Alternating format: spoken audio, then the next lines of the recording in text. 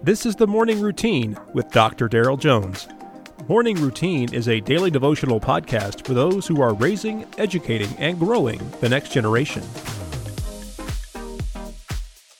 All right, hopefully you're doing well on time, and I'm going to do everything I can not to slow you down today, okay? So just know that. We're all on the same page there.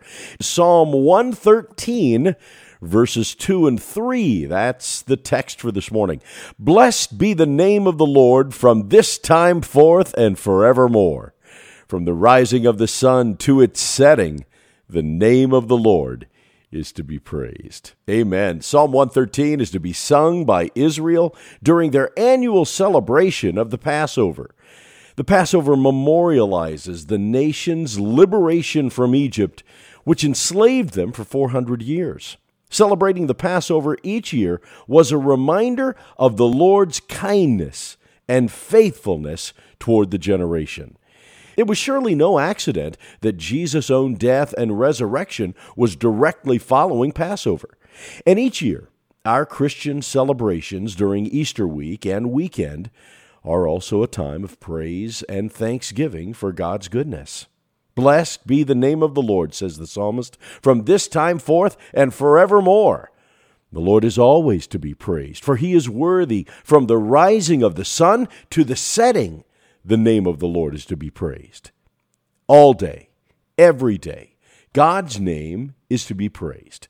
Now, I might be a doctor, but trust me, I'm not the kind that helps people. But let me give you a spiritual prescription. I want to encourage you to take this passage both literally and personally. Let your life, each day and throughout the day, praise the name of the Lord. Maybe there's a particular time during the day that is especially difficult, the opposite of what's suggested in the passage. So what might this look like? It might mean waking up and spending some time with the Lord in prayer and His Word. It might mean thanking the Lord for the day before we eat a meal, or certainly for our children, or for our work, or for the camaraderie and the relationships in our lives, for the provisions that God has provided for us. Before you walk in the door in the evening, pray that God would use your remaining hours to glorify Him. If you have children, spend time talking about your day and thanking God for them. Before you lay your head on the pillow, talk to the Lord, thanking Him for His faithfulness and praying for His presence tomorrow.